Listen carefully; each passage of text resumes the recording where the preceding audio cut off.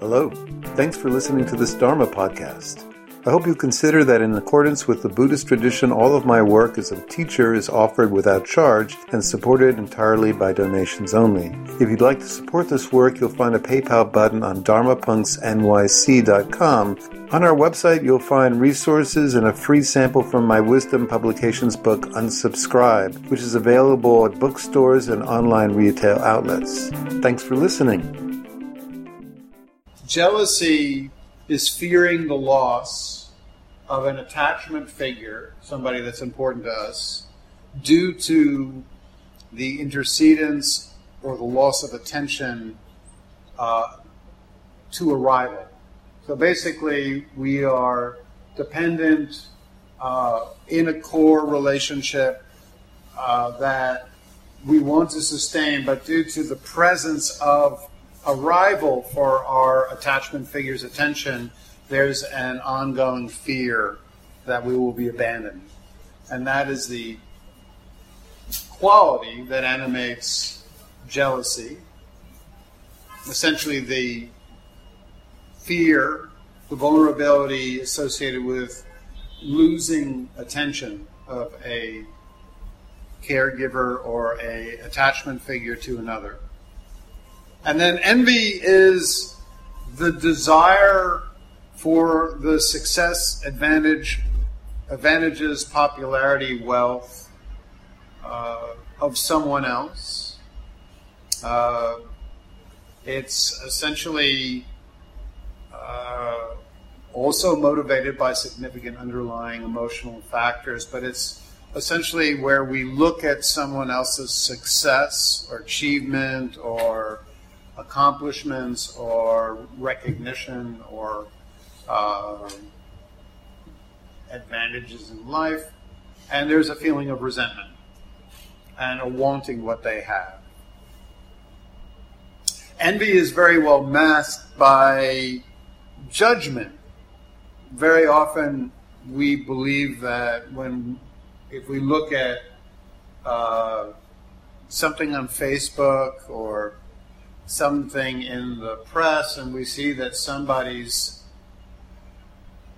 getting some form of success or recognition and we don't think they deserve it, and it creates it sparks a story of injustice or unfairness. If that's something that happens once in a while, it's probably not a significant pattern that needs to be investigated. But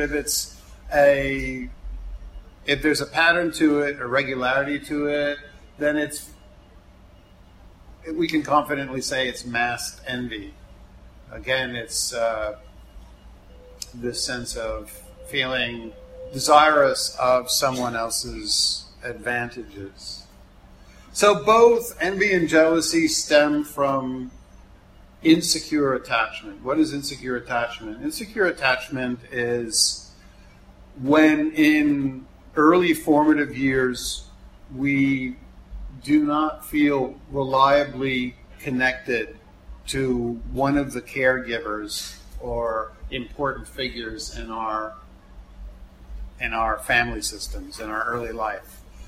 Insecure attachment is when there's a lack of reliability in feeling that someone will be there who will appreciate us, soothe us, make us feel safe, and make us feel seen and understood, who will create feelings of we're a priority to them. And it's a sense of confidence that a caregiver, a parent, has our back in the world.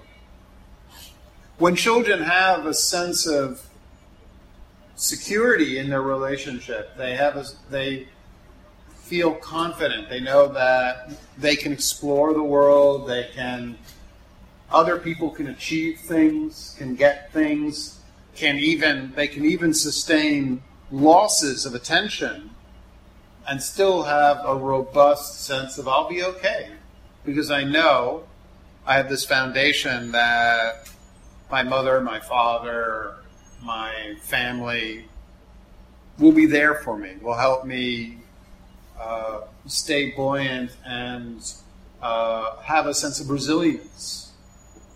in a sense of I'll be okay. But when we don't have that, where a parent is either unreliable or emotionally unavailable to their own depression or anxiety or borderline tendencies or alcoholism and addiction, where there's not a sense of I can trust that a caregiver will be there to help me process the events of life, then we wind up insecure. And furthermore, there's a lot of other repercussions. The child who doesn't feel the presence of a caregiver will feel vulnerable, will not really trust that other people has his back. They will develop what's called internal working models, which are essentially the way we expect to be treated by other people and what type of people we will seek attention from. We develop really insecure, vulnerable internal working models.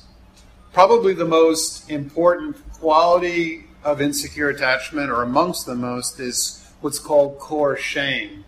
When a child isn't regularly, reliably given enough care, is made to feel important, is made to feel a priority, then the child invariably explains that experience as there's something wrong with me. There's something unlovable about me. There's something about me, I don't know what it is, that is leading to these experiences of rejection or not being cared for, or not being prioritized. And then the child doesn't know what that is. So it associates, it's called core shame because this child believes there's something in its core, something in its very identity, its very self, that is toxic or unlovable. Why else would my father not be there when I so needed him? Why else would my mother be so caught up in her own anxieties or frustrations and not be able to in any way see how much suffering and make me feel cared for? So the secure child in the playground is the one that goes off and explores, connects with other children, because that child, she feels that her father or her mother is keeping an eye on her. And they'll intercede on her behalf so she can take risks in the world. But if she doesn't feel that, she will not explore in the same way. So there's predominantly two types of insecure attachment. One is anxious, the other is avoidant. There's a third called disorganized, but I'm not going to talk about that tonight. But I just want to let you know that it's there, and roughly 3% of the population has it. It's due to abuse and trauma. But the most significant of the insecure attachment styles in terms of population are anxious and avoidant. The anxious child is the one that sometimes got love and attention and interest and care, but then other times when she most wanted it, it was not available. And that creates a jarring attachment wound or a mini trauma. And when it happens frequently enough, the child can no longer, with any sense of surety, know when the caregiver will be available. That child, because she doesn't know if the parent has her back, she will not venture off and engage with others. She'll become codependent on the parent, and will essentially follow the parent around in the playground and not go off and explore. She will not essentially engage with the world. She'll stay in proximity because she doesn't trust that the mother or father is there for her. The avoidant child gives up entirely on care. The parent is so unavailable, so incapable of making the child feel safe and prioritized, that parent's emotions or rage or anxiety is so on the surface, constantly, that the child eventually decides to become self-reliant. She shows up just to be fed, just to get her basic needs met, but she will not put her trust in others. She will not prioritize intimacy. And in a playground, she will not hover around the mother. She won't care if the mother goes away. The anxious child will shriek and become completely inconsolable if the parent leaves for a moment and leaves her with other parents. The secure child will allow the parent to say, I'm going to be away for a moment and my friend will be watching over you. That secure child won't have an emotional reaction. She'll be placated. She'll have trust that the mother knows who will be safe for her. The avoidant child will not interact with other children. Particularly, that child will play with toys and look to accumulate objects and things to make her feel secure and in the world. She doesn't want to rely on people. So, knowing that, it becomes easy to understand why there's so much research into the attachment styles that create envy and jealousy. Jealousy is a fixation on an attachment figure. There's two predominant kinds of jealousy. Attachment psychologists have actually broken it down to 5 types, but I can't even wrap my head around how they got that sort of nuanced. For me, the 2 that are the most recognizable are the separation, the jealousy that's based on fear of being abandoned, and the jealousy that's based on paranoia. So the jealousy that's based on fear of separation or being abandoned is the person who's unable to accept the prospect of loss. They believe that any rejection or loss of an attachment figure will be overwhelming, that they'll never find another partner ever again, that all their eggs are in this basket. Predominantly, this is found in people with anxious attachment. And in terms of the studies by Marazati, Consoli, Albanese, and a whole bunch of other clinical psychologists, in terms of gender, this type of jealousy skews more towards women, roughly between 65-70%, 30% male. Then the other type of jealousy is paranoia-based jealousy.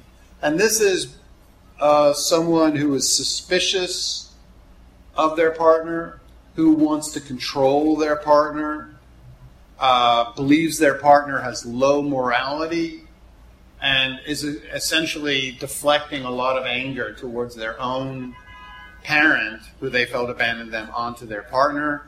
And if you haven't guessed it, this skews predominantly male and predominantly avoidant in its attachment style. So hopefully, if we've experienced jealousy as a pattern, the first important thing to note is what type of jealousy do I experience when I experience it? Is it the type where I want to control my partner, where I feel rage at them, where I believe there's somebody who is deeply flawed? Or is it the kind of jealousy where I fear what it would be like to be abandoned? I would be inconsolable. I don't believe there'll be anybody else for me. I have to make this work at all costs. Knowing this, we can begin to address the underlying causes, which is the anxious or avoidant attachment. In the paranoia-based jealousy, the sense of controlling and the sense that my partner has low morality is a way, again, for someone to deflect all their rage and anger that they felt originally towards their parent.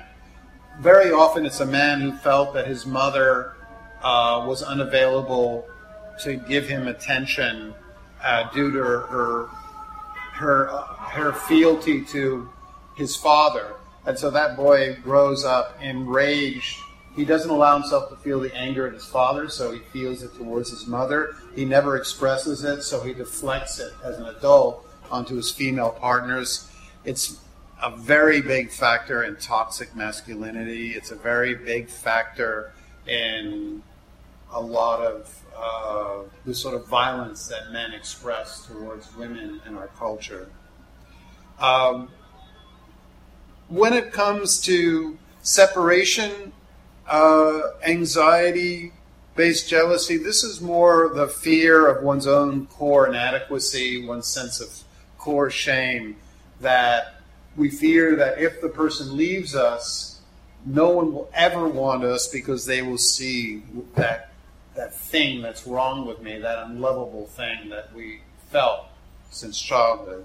So envy is a largely, in many cases, largely an avoidant tendency.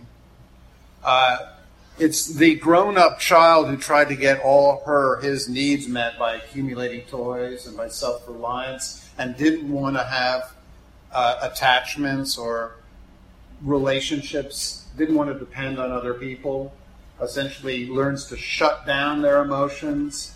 So this child grows up to be someone who believes that all of life can be solved by getting all the goodies, getting fame, getting attention, getting money, getting success. This is someone who doesn't mourn their abandonments and their feelings of disappointment with others. They take it out, they deflect their anger at other people who they believe are unfairly succeeding in the world. Sometimes envy can be felt by people who are anxious, but that's generally the case with a rival for the attention of someone else. So they might be envious towards someone they believe that their partner might be interested in, but generally they don't score very high on envy per se. In the case of envy, it deflects anger away from one's sense of a flawed core self onto others. And in both cases, envy and jealousy lead to a withdrawing from forming a large subset of attachments to help us process our experiences in life. One of the great problems about our contemporary culture is that we've essentially chopped away a very vital need that all human beings have instilled by evolution. We spent the entire course of our species' evolution in small tribes of about 6 to 12 other adults, where we would, over time, get to know each other extremely well, and other people would know exactly what emotional state we were in at any given moment. We could essentially, for much of human species history, for the first 160,000 years, we didn't have language. We were relying purely on emotions to interact with other people, and our emotions were developed to finally hue and tone and guide us into these interpersonal relationships. And a big part of those relationships was having 5 or 6 people available to know us. In our contemporary culture, many of us don't have 5 or 6 people that intimately know exactly what we're going through in any given moment. We rely on one person, and that is disastrous. It creates codependent relationships. It creates unrealistic demands on partners. It keeps us from exploring the world, especially when we're anxious. If we have anxious attachment, we will hope that that one figure will solve our lives rather than develop a small community of support where we can go out and embrace the world. The Buddha had some very interesting thoughts at times on envy and jealousy. He believed that they were extremely universal qualities, and he saw them as based on the delusion that, especially envy, he saw as a delusion based on materialist, cultures. He, in his wonderful teaching, the Atadanda, which is one of my 5 favorite suttas of the Buddha says, I looked around and all I saw were people floundering like fish in shrinking puddles, competing with one another. And I saw that the world was entirely empty, incapable of giving anyone a safe haven. Living in competition, people spend their lives racing around frantically, never finding any peace. But for those who stop thinking this is mine, and know that nothing really belongs to anyone, there is no grief, even in the thought, I have nothing at all. So what the Buddha is alluding to here is he viewed the world radically in terms of impermanence and saw that everything that we collect or hold on to or cling to for a sense of security, and we're talking about objects here, not relationships, but anything that we consume or any success that we claim, that sense of security lasts for a very brief time. It's a dopamine burst that within a short space, a short duration, dissipates and leaves us once again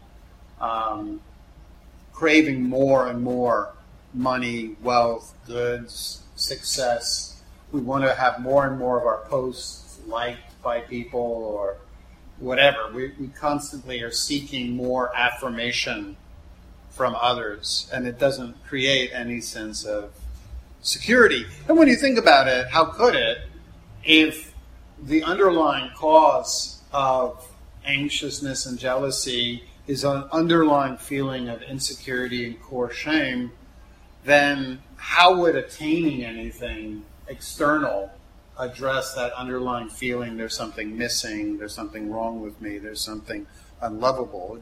It couldn't possibly fix that. The Buddha recommended 2 practices. One was mudita, which is essentially when we're feeling envy or jealousy, think the opposite. It's a bit of a rudimentary strategy, but for many people it works quite well. It's essentially if there's a rival for the attention of your partner, or if there's somebody that you feel is unfairly getting a lot of recognition and success, it's the practice of wishing them well-being and wishing them happiness, rather than falling into the strategy of the resentments that we kick into as a way to protect ourselves from the vulnerability. Mindful awareness of the core feelings in the body that occur when we're feeling envy and jealousy is another key practice in the Pali Canon. The Buddha talks about finding where we feel in the body the somatic experience that's beneath jealousy and envy. And that's very important. There's so many therapeutic modalities these days that talk about envy and jealousy are inhibitory emotions that essentially disempower us of the resilient qualities of our core emotions. So if we can get to what's beneath it and feel into the anger or the sadness or grief that is really at the heart of the feelings of vulnerability and loss of early on attachments, then we can start to heal. Another practice that I'm really using a lot of in counseling these days with people that I really, really like is based on the work of 2 Harvard psychologists, Daniel Brown and Sam Elliott.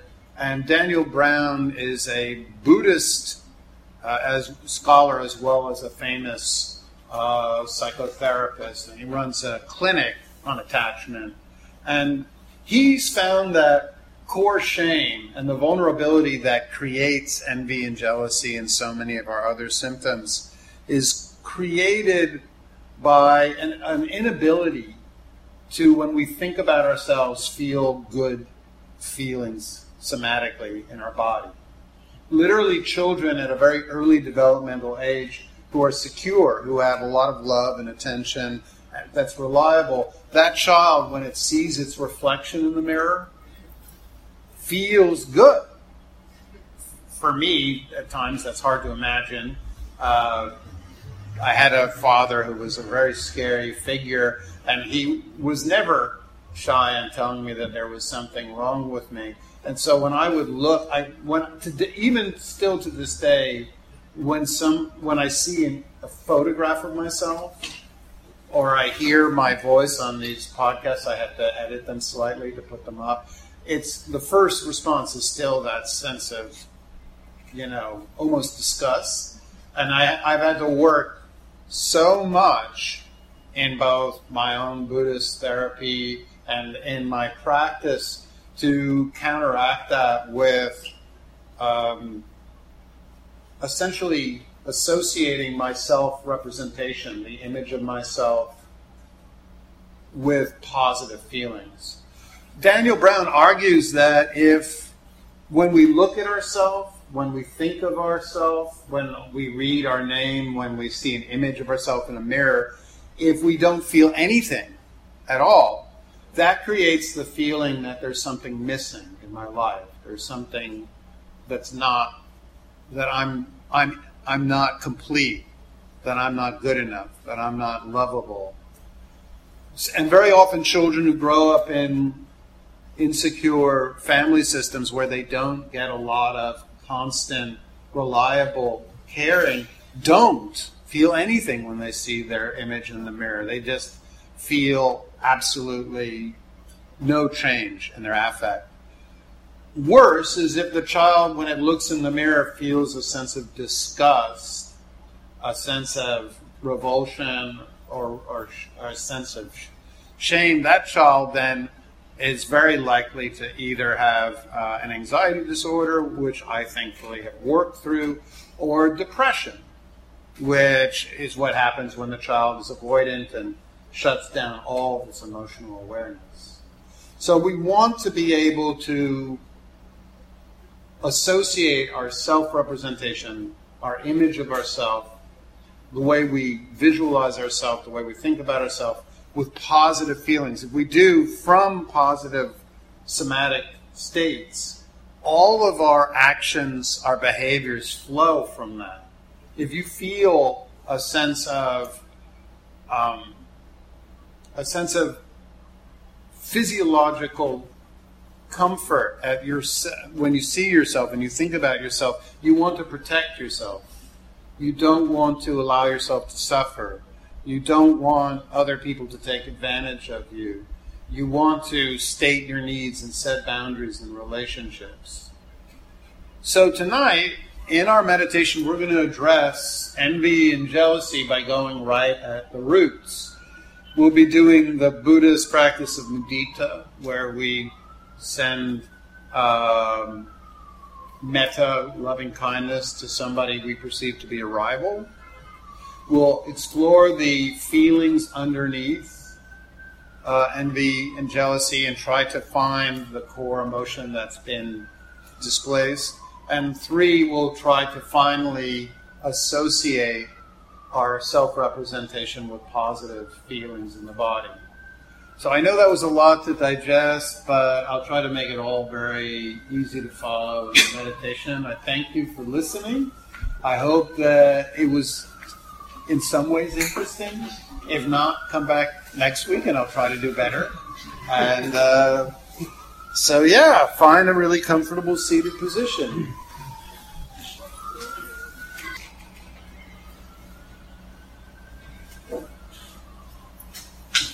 So let's just keep a really relaxed body, and the only little bit of effort to put in is just, as I say every week, just prevent your head from slouching in front of your chest, from drooping. And the way I like to do that is just tilt your head slightly back by lifting your chin a little bit. that's the sole effort right now. And just let every other part in your body relax, especially the shoulders. See if you can let the shoulders drop heavily, like you've just put down 2 heavy bags. If it feels appropriate to you, gently pull back your shoulders enough to open up your chest. Not in any way that's uncomfortable, but just enough that you feel that there's a lot of nice space and openness. When you do that, you're actually directly addressing the vagal vagus nerve, which is so fundamental in the emotional settings and moods and attentional states of the midbrain.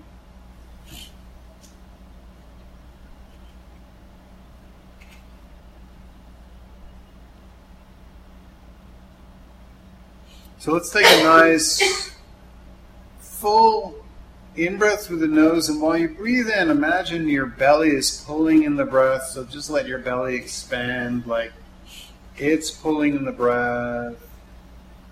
And then when you need to breathe out, just allow your belly to gently subside, and imagine that all of the tension in your belly is being released during the exhalation. So in the inhalation, you're pulling the air, not in by your nose, but you're actually pulling in the air by your belly. Your belly inflates, and then as you breathe out, just relaxing the belly. Each out-breath is really softening and releasing any tension. And one more. Breathing in. And then as you breathe out, releasing the belly, any tension. And let's do that again in the chest. So breathing into the chest expands, pulling the breath. And then as you breathe out, release any tension in the chest. And you feel as you breathe out, whether through the nose or the mouth, that any tension in that area is really being expelled out of the body by the out-breath, the exhalation. Breathing in again. Nice. Breathing out, releasing any tension in the chest. One more time. And then breathing out, releasing any tension in the chest. And then on your own, find an area of your body you'd like to breathe into, and as you breathe out, release any tension. Sometimes for me, it's the eyes, or the back of the neck, or the lower back. Anywhere you want to breathe into, imagine that the in-breath is being pulled into that area, lighting it up in awareness, and then as you breathe out, releasing any tension. I breathe into the micro muscles around my eyes right now. And then as I breathe out, I soften.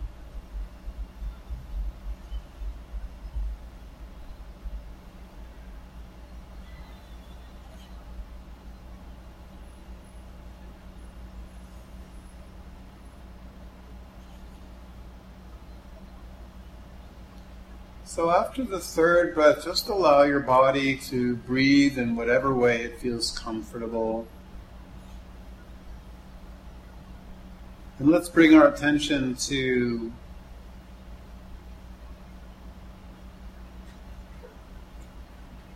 the intention that we're going to set in our meditation. And what it would be like is that in that state of mind we go into the first day of a vacation, where you've reached that place where you really want to just fully arrive. You're there at your destination, and any thought about unresolved affairs back home, any thought about planning what you're going to do when you return from your vacation are utterly unappealing. All you really want to think about is and pay attention to is what you're experiencing right now. You've arrived at a really special moment in your life where you don't have to do anything, you don't have to go anywhere, you don't have to plan anything. The only thing you have to prioritize is your own ease and reconnecting with the very sensations of being alive. And that's all that's important to you. The way we stay present and really land in our lives is by filling up the mind with the present time sensations. We can do only one sensation, for example, the breath. Or we could do multiple sensations, which is holding the sensation of the breath in the body, hearing the sounds of the air conditioner and the sounds of the street, the cars from below, the feeling of any contact we're making with the ground, light flickering behind closed eyelids. So you can pick one sensation and just hold it in the foreground of your awareness.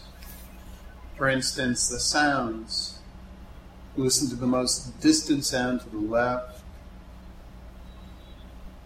the most distant sound to the right, and then connect the two, creating a landscape of sounds, not judging or annotating or visualizing what's creating the sounds, listening to the sounds like you would listen to an unfamiliar piece of music.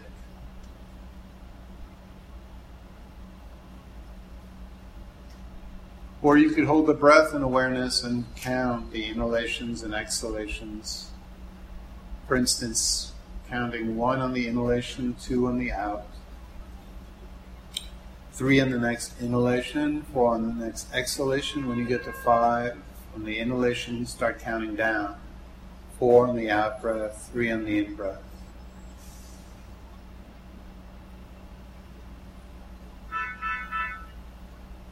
If holding a single sensation is unappealing, try to immerse yourself in the entirety of what's actually occurring right now, like you would an immersive experience that was completely new. You just found yourself at Machu Picchu or some amazing place, some amazing time in your life, and just drink in all of the sensations.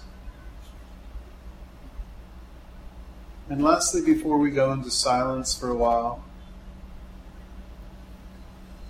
there will come a time sooner or later, and perhaps many times in your meditation, where a thought will bypass your intention to stay present and will find a way to lure you away from the actual sensations around you and will guide you into a virtual reality. And that's all okay. We've trained the mind over much of our life that when we're relaxed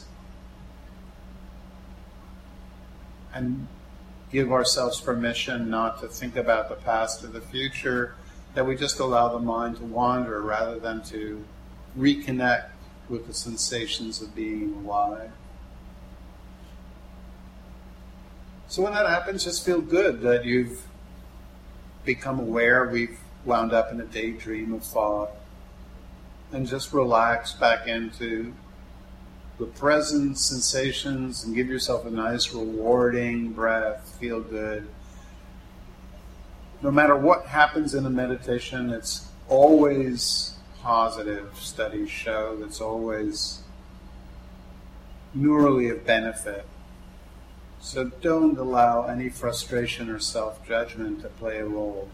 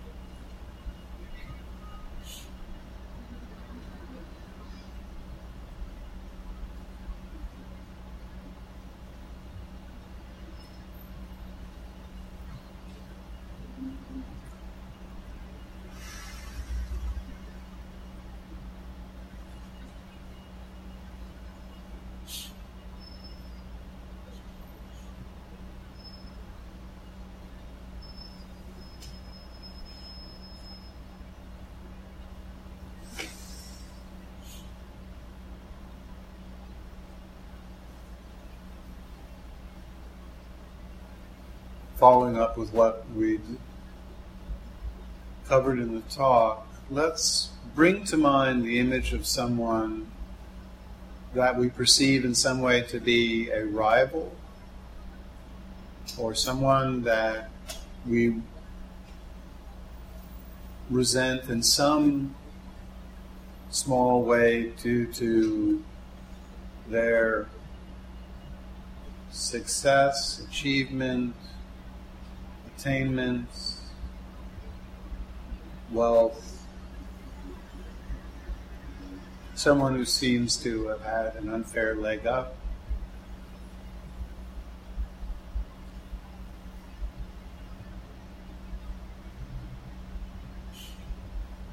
And just see first if you can hold in your mind an image of this person, if not someone that you perceive yourself to be envious of, someone that you judge, that is a figure of resentment in some way.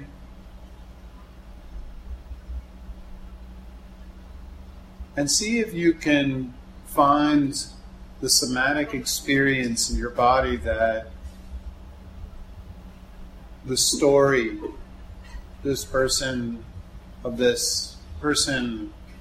is obscuring. There's a feeling, a somatic emotion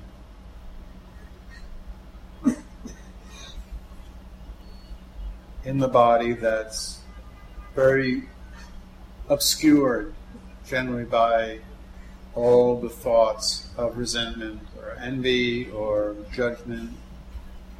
And see if you can find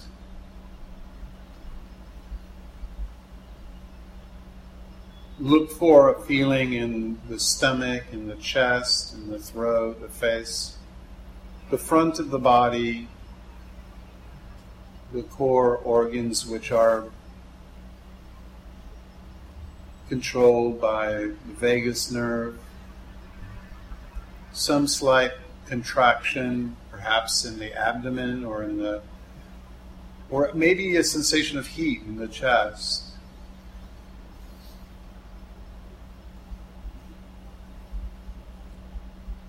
And just see if you can stay with that feeling. Don't try to get rid of it.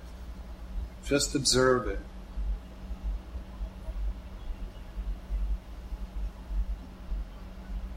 When we feel the emotion beneath envy, jealousy, judgment, resentment, and stay with the somatic, then just observing the feeling regulates the emotion beneath, and then naturally the resentment or jealousy or envy begins to subside.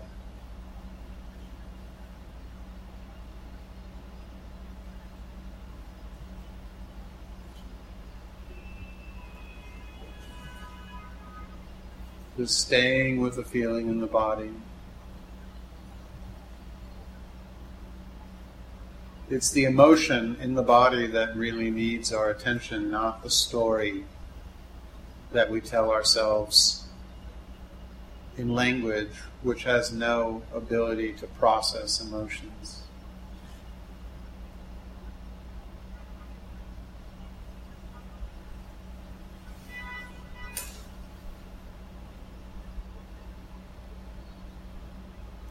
So the second part, while holding this individual and having felt the animating emotion beneath, is now to change the kind of thought we have. Instead of the story of resentment or unfairness, knowing that this being has suffered as we have, has known abandonment as we have.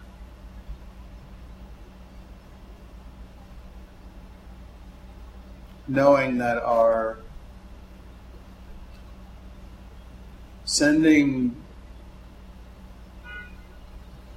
any form of compassion and appreciation in no way lets them off the hook for any misdeeds. It's just changing the way. In changing the story no longer becomes addictive. Resentments are addictive.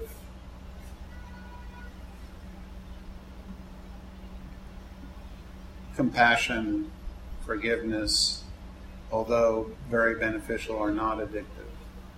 They won't lead to obsessive thinking. So to the degree we can, just while holding their image, may you feel peace. And may you enjoy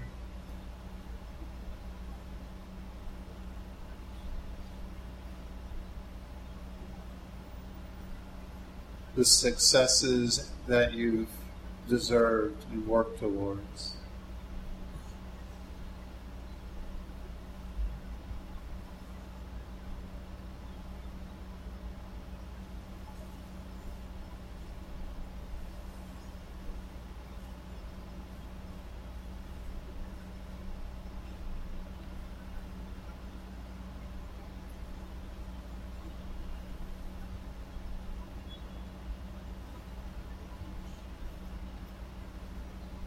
Someone else's happiness or peace of mind does not come at our expense, and we're not wishing them to become more wealthy or successful. We're just wishing them peace of mind.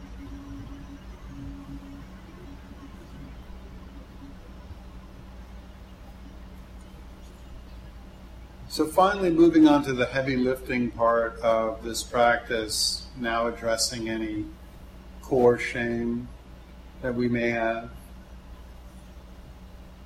I'd like invite you to visualize something, some action that you've taken recently that was beneficial for someone else, that was done out of altruism, kindness, care. Sometime where you took the time to listen, show up for, take care of someone, even though it wasn't making your life any easier. An action that you can feel proud of. And just hold that image in your mind, or the image of the person that you extended yourself towards and took care of. And see if you can visualize them acknowledging in their facial expression, acknowledging your effort. They're looking at you and they appreciate what you've done. And see if you can find again in your body any sense of comfort, pride,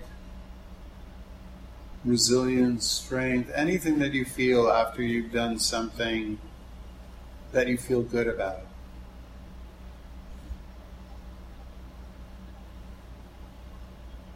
If no action recently comes to mind, just think of something that you've done that makes you feel really good. Some action you've taken. Find the sensation in the body.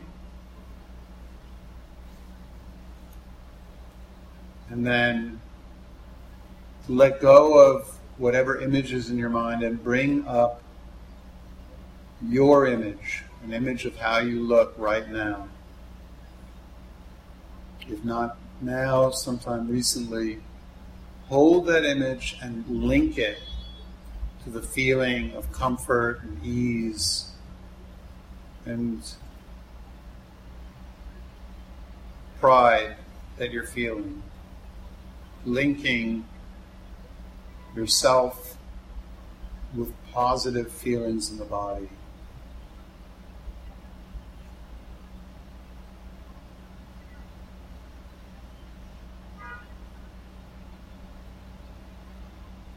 Each time your mind wanders, bring it back to your image, really deepening the feeling of ease and comfort in your body and associating your image with a sense of joy.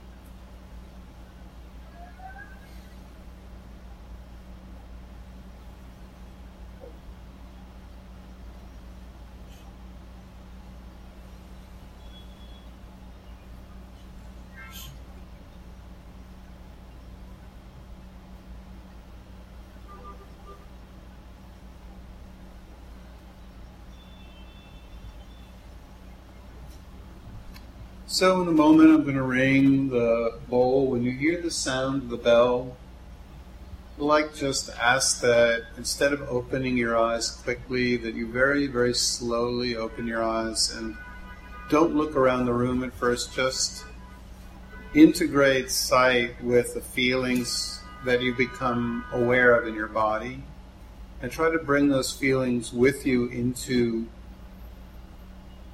your ongoing awareness so that you don't allow sight to push awareness of your body out of the picture. That's what sustained mindfulness is simply sharing your awareness of the world around you with an awareness of how you feel internally, reconnecting with vital core emotional states.